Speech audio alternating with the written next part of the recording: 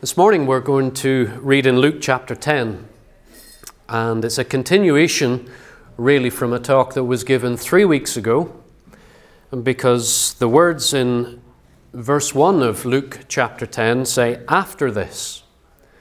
Now, 3 weeks ago we considered the Lord's teaching of what true discipleship really was, and we thought of it as being the journey to joyful victory and companionship with Jesus. He invites us to come, to be with Him and to go with Him, and to be engaged in service for Him. We're going to be thinking about 72 people that the Lord appoints to go out and to prepare, in a sense, the way for Him when He goes. You'll see this in the reading. And I think the main point for us, and we're going to have 4 stopping points on the way, but the main point for us to take for ourselves in this is that Jesus appoints believers to participate in the dangerous yet joyful work of gathering others to join them in believing in the soon arriving King. So let's read together in Luke chapter 10, verse 1. "After this, the Lord appointed 72 others and sent them on ahead of Him, 2 by 2, into every town and place where He Himself was about to go. And He said to them, 'The harvest is plentiful, but the laborers are few. Therefore pray earnestly to the Lord of the harvest to send out laborers into His harvest. Go your way. Behold, I am sending you out as lambs in the midst of wolves. Carry no money bag, no knapsack, no sandals, and greet no one on the road. Whatever house you enter, first say, Peace be to this house. And if the Son of Peace is there, your peace will rest upon him. But if not, it will return to you. And remain in the same house, eating and drinking what they provide, for the laborer deserves his wages. Do not go from house to house. Whenever you enter a town and they receive you, eat what is set before you. Heal the sick in it and say to them, The kingdom of God has come near to you. But whenever you enter a town and they do not receive you, go into its streets and say, Even the dust of your town that clings to our feet we wipe off against you. Nevertheless, know this, that the kingdom of God has come near. I tell you, it will be more bearable on that day for Sodom than for that town.'" Down to verse 17. "The 72 returned with joy, saying, Lord, even the demons are subject to us in your name. And He said to them, I saw Satan fall like lightning from heaven. Behold, I have given you authority to tread on serpents and scorpions, and over all the power of the enemy, and nothing shall hurt you. Nevertheless, do not rejoice in this, that the spirits are subject to you, but rejoice that your names are written in heaven. In that same hour he rejoiced in the Holy Spirit and said, I thank you, Father, Lord of heaven and earth, that you have hidden these things from the wise and understanding and revealed them to little children. Yes, Father, for such was your gracious will. All things have been handed over to me by my Father, and no one knows who the Son is except the Father, or who the Father is except the Son, and anyone to whom the Son chooses to reveal him.' Then turning to the disciples, He said privately, Blessed are the eyes that see what you see. For I tell you that many prophets and kings desired to see what you see and did not see it, and to hear what you hear and did not hear it." It's the end of our reading. We have an even greater blessing than the disciples had when they heard Jesus say to them, You're so blessed to see and hear the things that are going on around you. We have the entirety of God's revelation in this scripture for us. We're a blessed people. Let's take some time then to look into this. It says that after this, the Lord appointed 72. Now, some of the Bible translations that you may have here use the number 70. That's because there are 2 major manuscript bodies that are used by the Bible translation groups. And there actually is evidence to say it could be either 70 or 72. And the more modern translations of the Bible tend to go with the 72, whereas some of the older translations go with 70. But it's not a major point. But there is something that is important in the reality of Jesus appointing, let's stick with 72. He takes 72 and sends them out. We're so often focused on the Lord having 12, and those being privileged men that he had called to himself and appointed to be apostles. That was a unique office that he gave to them that was going to continue on, so that after the Lord Jesus had gone through the experience of the cross and his death and his resurrection and then his ascension to glory, the apostles would have the responsibility to go on and continue the Lord's teaching in all of the detail that he had given them, so that then people would come to faith in the Lord Jesus and exercise that faith in the demonstration of their everyday lives and being gathered together into churches of God as we see it in the New Testament record for us. But here is the Lord showing us, and God using Luke to show us, that there were enough people that were around the Lord at the time who were liking what they were hearing and loving what they were seeing. And Jesus entrusted them and trusted them to go ahead of him to, in a sense, prepare the way for his coming. So it's encouraging, is it not, to see that there was a bigger group of people that the Lord trusted, not with the same responsibility as an apostle, but with maybe a short-term responsibility to go and do something on his behalf. He sends them, you'll notice it says that he knew where he was going and his route was planned. His route was planned from eternity, and it would go to the cross. He knew that's where he was heading. But there was going to be a period of time where he was going to take a particular journey, and it was going to be through Galilee, and it would go off into a region beyond the Jordan to the Gentiles, and then back in through Judea and so on. And it would eventually bring him to Jerusalem to his crucifixion. The Lord had that mapped out. And he sends the disciples that were here in this group of 72, 2 by 2, to go and to, in a sense, prepare the people in the towns to which he's going. It could be a matter of efficiency if you think about it. The Lord says you're going to go to some towns and they're going to reject you. And if there was that rejection, then would the Lord stop at those places? I don't think he would. I think he would pass on to the places where the people that he had sent before him, where there was a welcome. Now, there's something symbolic about 70 or 72, because if you go back to Genesis chapter 10, Genesis chapter 10 has a list of all the people groups that were on the earth back at that time, and the Jewish people looked at that as being a summary of all the peoples that were in the known world at that time.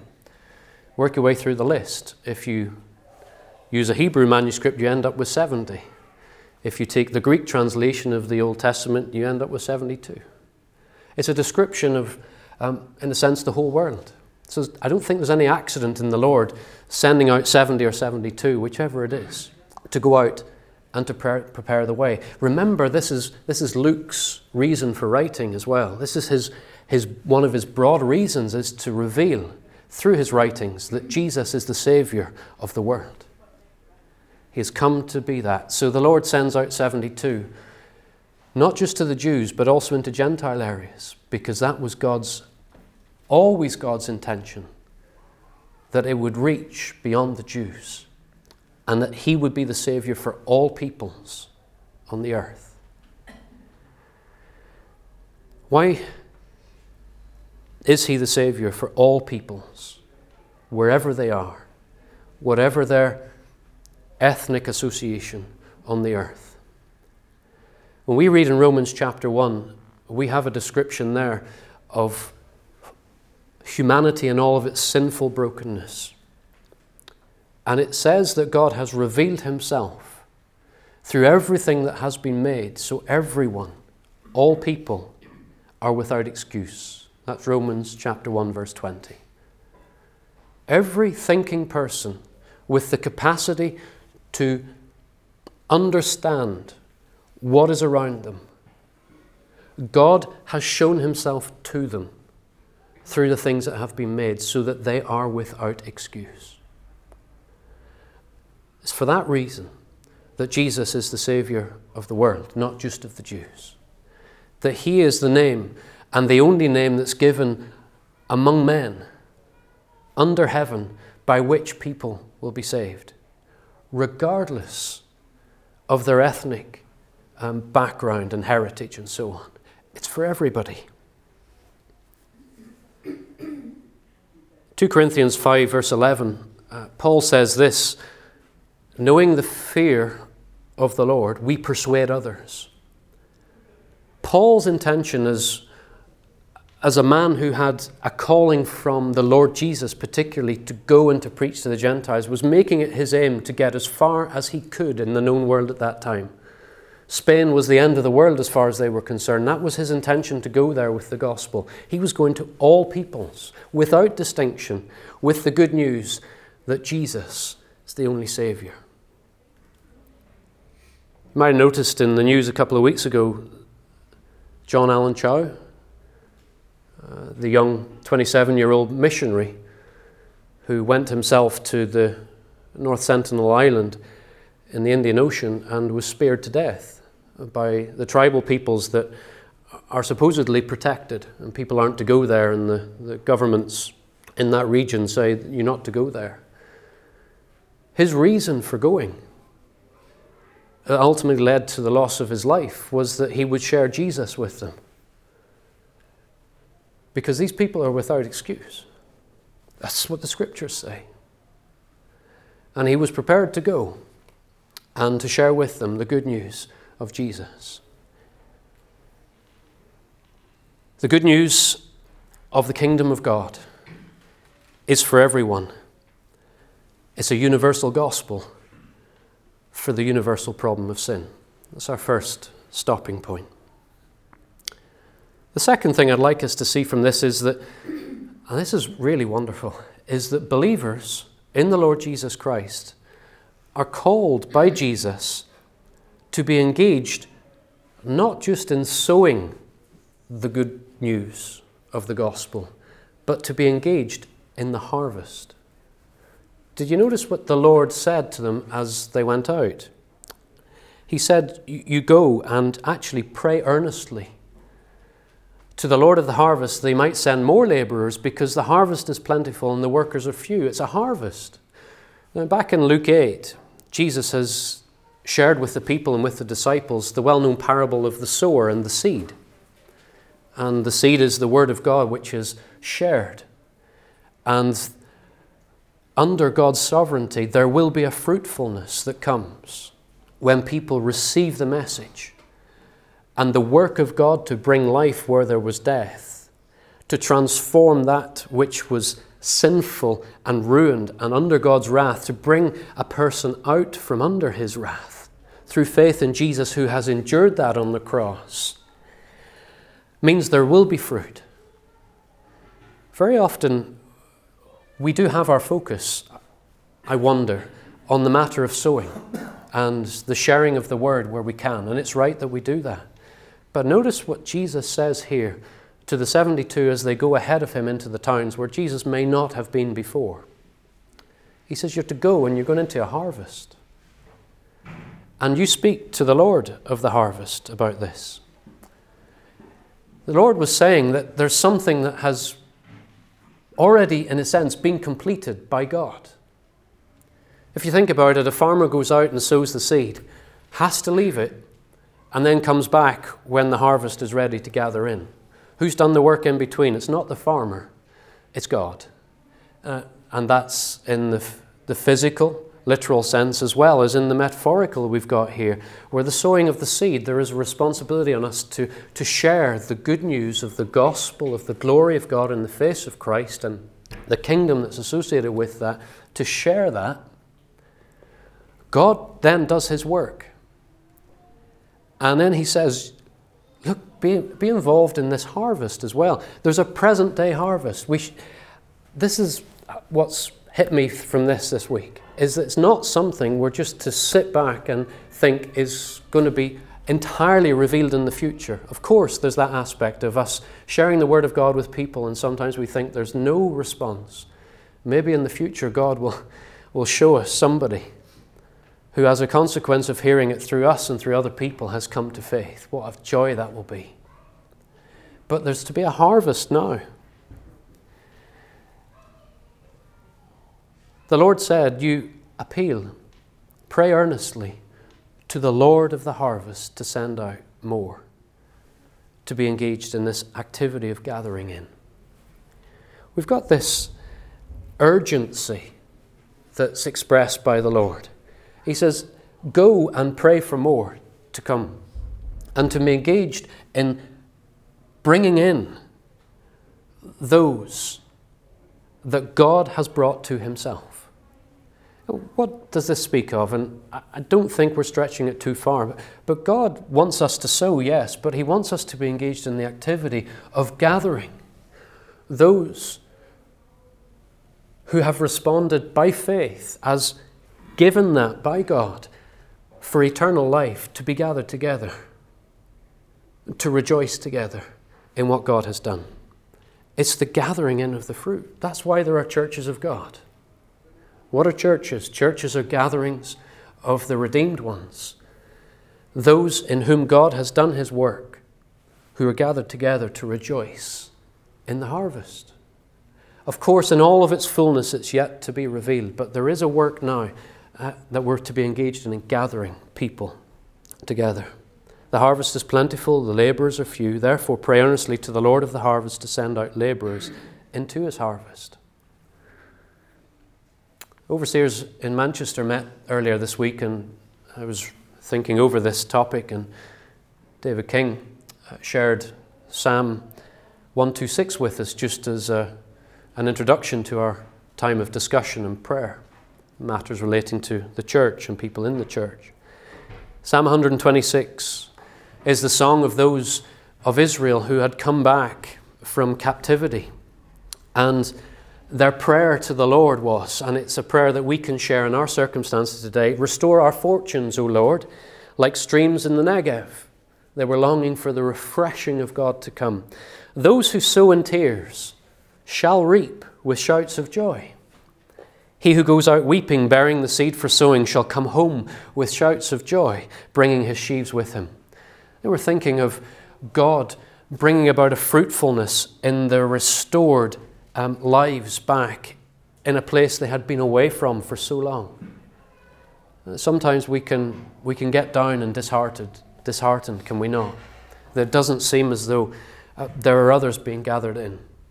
But as we're faithful in the sowing, God does his work, and we should be sensitive and aware too that there's a work for gathering in. The harvest is there for us all to enjoy. My third point, notice that the Lord says that the mission for the 72 is dangerous. They will be defenseless. And because of that, they will learn to be dependent on God. And in so doing, will enjoy the victory and the joy of being engaged in God's service. The Lord says, I'm sending you as lambs to wolves. You know what a wolf does to a lamb. The lamb is defenseless. But when you're going past a field of sheep and lambs, what do you pay attention to? You pay attention to the lambs, don't you? We have a tendency to ignore the sheep. There's something wonderfully vibrant and delightful about lambs. I wonder if the Lord is saying something to us about approach, not simply about the dangers of going into a world where there is this, particularly today, even in our society, but in some places in the world, there is this ferocious opposition to Christ. There is that opposition. The Lord says you're going to go into it. You have to go into it because God is working out his purposes of gathering those to himself, even those whose hearts are that way inclined to begin with. We were all there. We were all hostile to God until he showed us the glory of the Savior. So we're to go. It's dangerous. We'll be defenseless like a little lamb. But I wonder if the Lord is saying something to them about their approach. We need to be careful in the way we say things and even in body language when we're conveying the joys of the glory of the gospel of the kingdom, which is all to do about Christ. We're to do it in a winsome way, in a delightful, attractive way, are we not? It's not about us at all. We're pointing to the one who himself said he had come to fulfill all Scripture. In Isaiah 53, he was led like a lamb to the slaughter. The Lord does not call us to engage in something he was not prepared to do himself. He was led as a lamb to the slaughter. John the Baptist pointed him out, look, the Lamb of God who takes away the sin of the world. And Jesus, when he's talking to his followers after his resurrection in John 20, verse 21, says, as the Father has sent me, even so I'm sending you. God the Father sent the Son in his apparent defenselessness and in weakness, knowing that it was through that apparent weakness that the glorious, majestic, unparalleled, unrivaled strength and power of God would be revealed through his sacrifice on the cross. So, calls us to go, aware of the dangers. We might lose our lives. Why not? If it's for the glory of God. We'll go, and sometimes we might feel absolutely defenseless, and sometimes there's nothing we can say but stand there and take it and receive whatever comes. Why not? If God receives the glory. But we go and we're dependent on him. I think that's what the Lord was saying to the 72. Look, this is going to be dangerous. You're going to be like lambs before wolves. But you go with that approach, and you go there, and you will learn quickly. There's nothing in yourselves that you can rely upon, but you rely on me. And you crawl out to the Lord of the harvest, the one who is over it all. And you'll learn who God is when you step out in faith to prepare the way for me as I am following after. Takes them into joyful victory. Again, just going to Paul, because Paul is so often one that the Lord uses to bring out things relating to this. And if you think about it, Paul and Luke were such close companions that you permit me to go to Paul so often. But in 2 Corinthians 3, Paul said about himself and his companions, he says, our sufficiency is from God. He said, we're not sufficient in ourselves. Our sufficiency is from God, who made us sufficient as ministers of a new covenant. And Paul was the one who was going out into all of the known world with the universal gospel that addresses the universal problem of sin, with the one name of the one Savior of Jesus. And he goes out as a lamb before wolves. And he will stand, of course, and say what must be said on behalf of Christ. But he knows that his sufficiency at all times is from God, what God provides for him. It takes us into victory. Do you notice that remarkable statement the Lord says whenever the 72 return with joy? And they say, Lord, even the demons or the evil spirits are subject to us in your name. They realize that it wasn't their own power, it was in the name of the Lord Jesus. That's important. Jesus said, I saw Satan falling from heaven like lightning. The sense of it in the Greek is, I was watching Satan fall like lightning from heaven. I believe this is the experience that the Lord had. It's a symbolic, metaphorical reference to him knowing as the 72 went out with the power of his name to heal and to cast out demons and to preach the kingdom, that the authority and power that Satan had over people was being broken. And it was as if he was falling from his own self-exalted place of prominence. I'm not persuaded that this is a reference back to when Satan was cast out of heaven at his rebellion against God in the beginning. I'm persuaded this is the Lord conveying in a very engaging way the reality of what happens when 72, or me and you, go and with the message of the only Savior, Jesus Christ, Go and share that. And there's a transformation that occurs in somebody's life by the working of God. There's another one.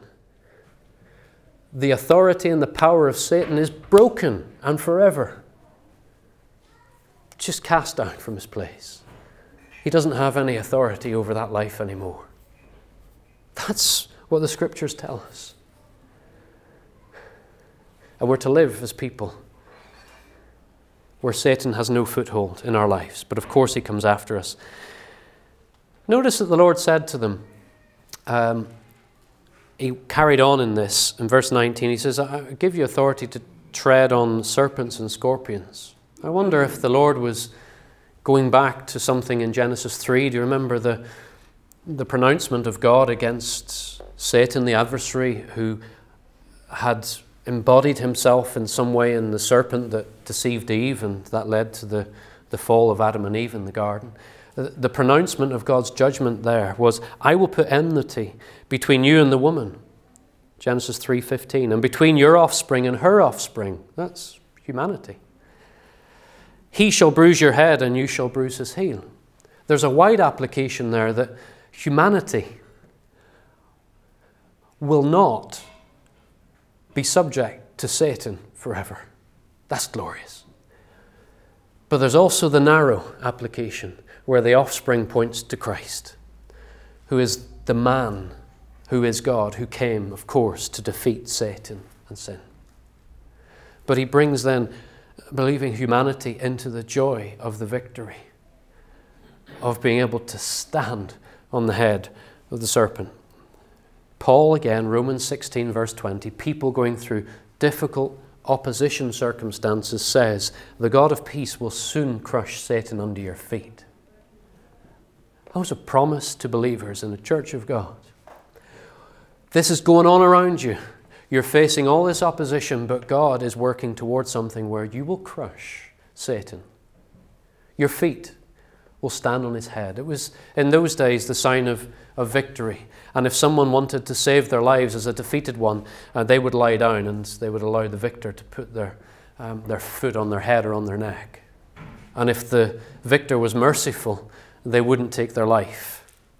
But it was the prerogative of the victor to take that person's head off if they wanted. God, take the head off. And the head of the adversary will be crushed under our feet because of the God who became human to bring us into a shared victory with him. My fourth stopping point is my last one, which is, I think there's a caution here for us to be careful as Christians. To be careful that our joy in the service of God does not exceed our joy in our relationship with God. It's very easy for that to be the case. It says they returned, the 72, with joy. Why? Because they were participating in a victory where they were able to heal people and cast out demons in the name of the Lord. Of course you would rejoice to see a life set free. And there's a joy for us when we're engaged in the sharing of the gospel of the glory of Christ. And we see lives set free. There's a joy in that, of course there is, and we're to have joy in that. But the Lord says, he doesn't say don't rejoice in it. The use of the language here is saying, rejoice in that less than your joy that your names are written in heaven. You have an eternal relationship with my Father, which is all of his working, that you're going to enjoy forever. So don't let the activity that you do for him, in all of the joy of what it is, trump that relationship in any way. The joy of that relationship. Sometimes we can get so busy, possibly, of being caught up in the joyful service. It is supposed to be joyful service. Sometimes it's not, but the generally joyful service of being engaged with Christ to speak of him to others. And we can forget the very relationship that he has brought us into, which should be the source of all deepest joy. So the Lord was not saying, please don't read that, the Lord wasn't saying you shouldn't have joy whenever we see lives released from the power and the authority of Satan and brought into the kingdom of God's Son. Of course we're to joy in that, but that joy is to be eclipsed by the joy that we have in our relationship with God through Christ. Do you notice that Jesus rejoiced too? Verse 21. It says that he rejoiced in the Holy Spirit. This whole episode, in a sense, causes great rejoicing for Jesus. And it's in the Holy Spirit. Luke is very careful throughout his gospel to say that Jesus did things in the power of the Holy Spirit or guided by the Holy Spirit. And here we have him rejoicing in the Holy Spirit. It's all about relationship there, isn't it? God the Son and his partnership with God the Father and God the Spirit working together for the glorious joy of humanity that he was bringing to himself. He rejoices as these believing ones have gone out and have come back and have enjoyed the victory of service. He's full of the joy. But the way it's recorded for us points us to his joy being in the relationship that existed from all of eternity first. I think it's a reinforcing point for the one we've just made. The Lord is encouraging us to come and to go and to serve and to gather others to enjoy him. And the Lord, I think, in his challenge to the joyful returning ones, is telling us to have heavenly priorities over the earthly things, even if those earthly things are actually the service of God. Our joy in our relationship with God. Colossians 3. If then you have been raised with Christ, seek the things that are above where Christ is, seated at the right hand of God. Set your minds on things that are above, not on the things that are on earth. For you have died, and your life is hidden with Christ in God. And when Christ, who is your life, appears, you also will appear with him in glory. There's the deepest joy, is knowing that in Christ we are with God. But that then should motivate everything that we do in service for him. So just to conclude, a suggestion in looking at this, and we haven't been able to touch on some of the other texts in there just for time. Jesus appoints us today, because the Great Commission of Matthew 28 extends to us. Jesus appoints us today to participate in the dangerous yet joyful work of gathering others to join us in believing in the soon coming King. He is coming. And we have an opportunity at this time of the year to speak of his first coming. And that can lead us to a conversation about his future coming. It's glorious to be engaged with him, remembering that the good news is for everyone, everywhere, whatever their background, whatever their religious affiliation, whatever their upbringing. Thinking as well that we're not just to be engaged in the matter of sowing, but to look for opportunities to enjoy the joy of gathering in the harvest and inviting others to come and share with us in glorifying God. Knowing all the while that it is going to be dangerous. We're going to appear defenseless and feel it at times. But through that, we're going to become more dependent on God as he gives us the joy as we step into the victory. Remembering always, though, that our joy in our relationship with him through Christ and by his indwelling Spirit must be greater than any joy that we have in his service here on earth. What a remarkable little section. Luke's the only writer that records it, but we take joy from what it is that he has given to us. Let's give our thanks to God and pray.